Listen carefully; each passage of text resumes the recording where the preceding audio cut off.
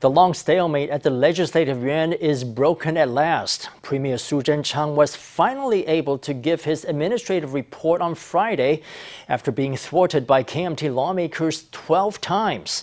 His report was originally scheduled for September 22nd, but it was pushed back again and again by lawmakers protesting the opening of borders to U.S. pork. This time around, DPP lawmakers formed a human shield around the premier so that he could deliver the report. The KMT made one last-ditch effort to block the report by tossing pig entrails at the podium. KMT legislators blast air horns and shout in protest. Premier Su Tseng-chang makes his way to the podium with DPP lawmakers surrounding him to form a protective barrier. To keep Su from proceeding, KMT lawmakers suddenly pulled out buckets of pig entrails.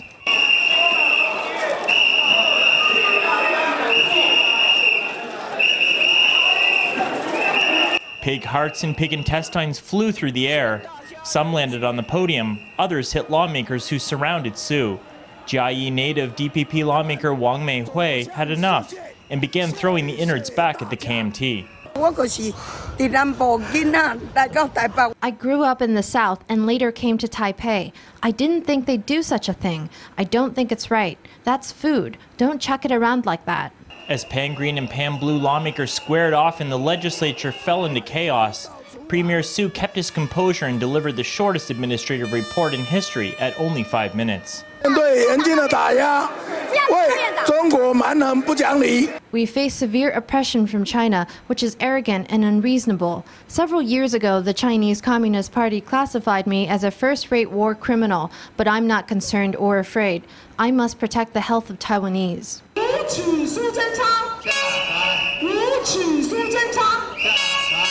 With the KMT shouting in opposition, Su finally delivered his report after being boycotted 12 times, the most in legislative history. The KMT says Taiwan should issue a dedicated commodity code for U.S. pork that contains ractopamine. When imported goods are brought into the country, they all carry a commodity code that determines how they'll be inspected at the border and distributed later on.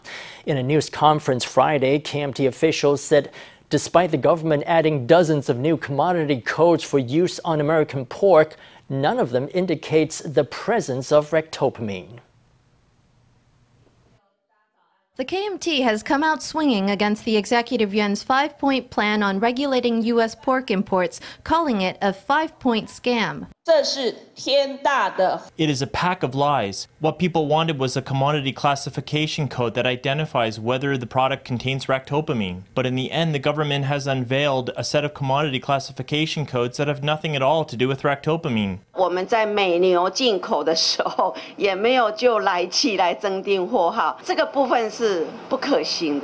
we started importing U.S. beef, we didn't have codes that indicated the presence of ractopamine. Having them is not feasible. We can't add new codes based on the additives in the product. Internationally, this is simply not done. It could also come under suspicion for violating World Trade Organization rules. Opposition lawmakers took issue with what they say is a loophole in overseas slaughterhouse inspections. Currently, there are a total of 53 companies authorized to import meat. No new inspections will be conducted on those companies. That's not to mention our concerns with the inspection protocol itself. Everything from how withdrawal periods will be negotiated to rules on hog slaughter and hog rearing, none of it is spelled out clearly. I think that our approach has always been source control, product tracking, and mid-market inspection. I think the Executive Yuan and the Ministry of Health and Welfare will get these steps down to a T. Basically, the Executive Yuan has already set its tone on this issue. As for our negotiations with the U.S., they will continue on issues of economics and trade. The health minister said once again that U.S. pork is safe to eat. Amid food safety qualms, the ruling party is taking a cautious tack as it proceeds with lifting the ban. It's also calling on the KMT to end its boycott at the legislature so it can get back to the business of government supervision. Health officials have reported 14 new imported cases of COVID-19, the most in a single day since April 19th. One was a Taiwanese returning from work in the U.S. The other 13 were migrant workers from Indonesia. Of those 13, 12 had arrived on the same flight on November 12th. The Central Epidemic Command Center was asked whether the infections had occurred during the flight or prior to the flight's departure from Indonesia. Officials said they wouldn't be able to give an answer until further testing. Zebrafish could hold the key to curing cystic fibrosis. Using induced pluripotent stem cells from humans, a team at National Yangming University was able to make a tiny cell model of a lung that's afflicted with cystic fibrosis. Researchers were able to transplant that miniature organ into live zebrafish. These zebrafish models can be used to study the mechanisms of cystic fibrosis and to develop new therapeutic approaches. Researchers say zebrafish could potentially be used to study other genetic diseases that still don't have a cure. The Taiwan-India Business Association is launching a lecture series designed to bring Indian talent and Taiwanese companies together. While many Taiwanese businesses are attempting to reach out to India's burgeoning economy, cultural and linguistic barriers can cause hiccups. But international students can help the two countries forge stronger ties. I know people have so many questions about job, but here I just want to say a positive example. I have been recently graduated from Chauta. Taiwan's former ambassador to India, Wang Wenqi, hosted this exchange seminar, bringing scholars and business representatives together. I think this is the first time ever that the ministry is hosting an event like this, especially for the Indian students and companies who are interested in going to India and maybe in want of Indian talents. It's been a delight to see so many Indian students now coming and exploring Taiwan. I think that Taiwan is a land of opportunity for Indian students. With an area of more than 3.2 million square kilometers, India could fit 91 Taiwans inside. Its population is 1.36 billion strong, the world's second most populous country after China. In 2003, Goldman Sachs christened India one of the key emerging forces in the world economy. And the firm predicted India's GDP would surpass Japan to become the third largest in the world by 2033. It is not only a prized economic partner for businesses worldwide, it's now attracting Taiwanese investors. But linguistic and cultural barriers sometimes cause challenges. The Taiwan-India Business Association wants to bring Indian talent and Taiwanese companies together. It plans a regular lecture series open to Indian students in Taiwan. I believe that this bilateral communication would be beneficial to both Taiwan and India. I think for that, we have some people already starting his study, Manoj study in Taiwan, and he brought a lot of idea business into India at the beginning. The association hopes Indian students will gain a pathway into Taiwanese business and perhaps go straight into employment here after graduating, serving as bridges between the two nations. The Central Epidemic Command Center's new fall and winter program to prevent the spread of COVID-19 will come into effect next Tuesday. The main change is that face masks will be mandatory in lots of indoor situations that can be enforced with fines of up to 150,000 NT. But the details are quite complicated. Let's look at what the new rules will entail. A small group of friends meet up to sing karaoke. Starting in December, they'll have to wear masks inside the venue, and big groups are discouraged.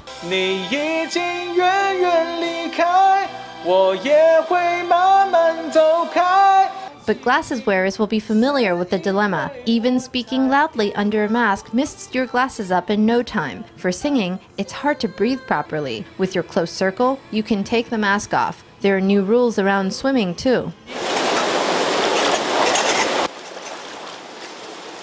The fall and winter program stipulates that you must put your mask on when you climb out of the pool or while warming up. As our reporter discovered, that means carefully drying your hands at the poolside. Picking up a mask with wet hands can be quite a performance. 你上来湿湿的，如果戴口罩，就是粘在你脸上，就是不太舒服。你会不舒服，你还是会想要把它拿掉。所以我要把口罩夹在这里，上岸的时候我再把它拿起来戴着。如果口罩不会湿的话，我就会戴。 Saunas and steam rooms are very enclosed spaces, but they're exempt from masks for now. Masks will be de rigueur in gyms, but wearing one while working out on a machine like this can hamper your breathing. This is a demo of how not to do it. This could be dangerous. Instead, you should briefly take the mask off. 跑步机你觉得可以戴吗？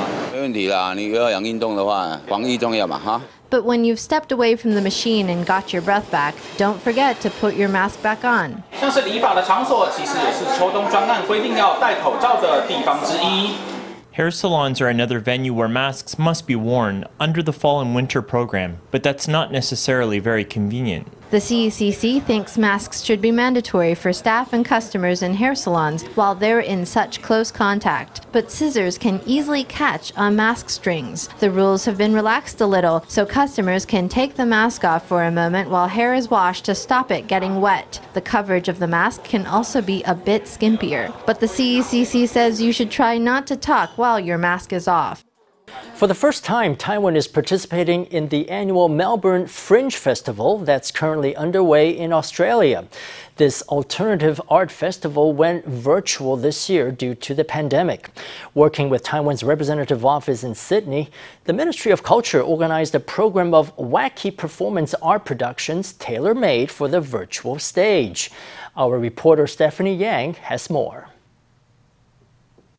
我感觉你现在想的这部电影，电影可能会有很欢乐的，可能会有很激昂的。The magician asked me to think of a movie. Through a series of questions, the magician was able to guess the movie I had just thought of. 铁达尼，好，什么 ？Oh my god！ 怎么回事啊？ And then there's this trick. The magician guesses the card I chose. 应该是梅花2，对吗？ This is a magic show called Transhumanism Affair, performed by Taiwanese artist Shan Zhou in association with Chen Yudian and Wang Wei.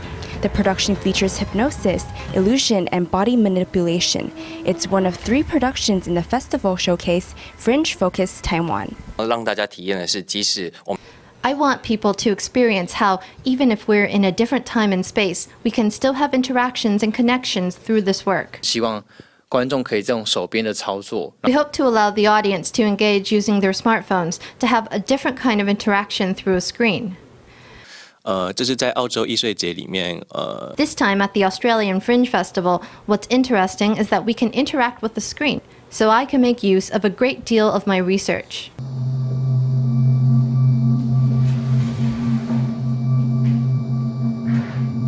Another Taiwanese production at the Fringe Festival is a contemporary dance piece, Something About Skin, choreographed and performed by Li Zongxuan and Zhang Jianhao. It's a 30-minute live stream featuring the perspective of a moving camera attached to a robot vacuum. 我觉得这个作品很重要的一个点是一个观看的角度。 I feel that the viewing angle of this piece is very important. We use a robot vacuum as a medium. The camera is set on the robot, offering a view into how the dancer interacts with space. Through this different perspective, you can see the onstage performers in a way you normally wouldn't. 其中里面有一项我自己非常喜欢的是 I personally really like how we use the sound of Taiwanese temple fairs and parades in the piece. The purpose is to celebrate together and to drive away bad things. Our hope is to convey that to our audience. I want to share actually my personal story. Taiwan is also represented by the production Isoland Bar Cloud. In this work, guests can join artists from Taiwan for a digital drink date.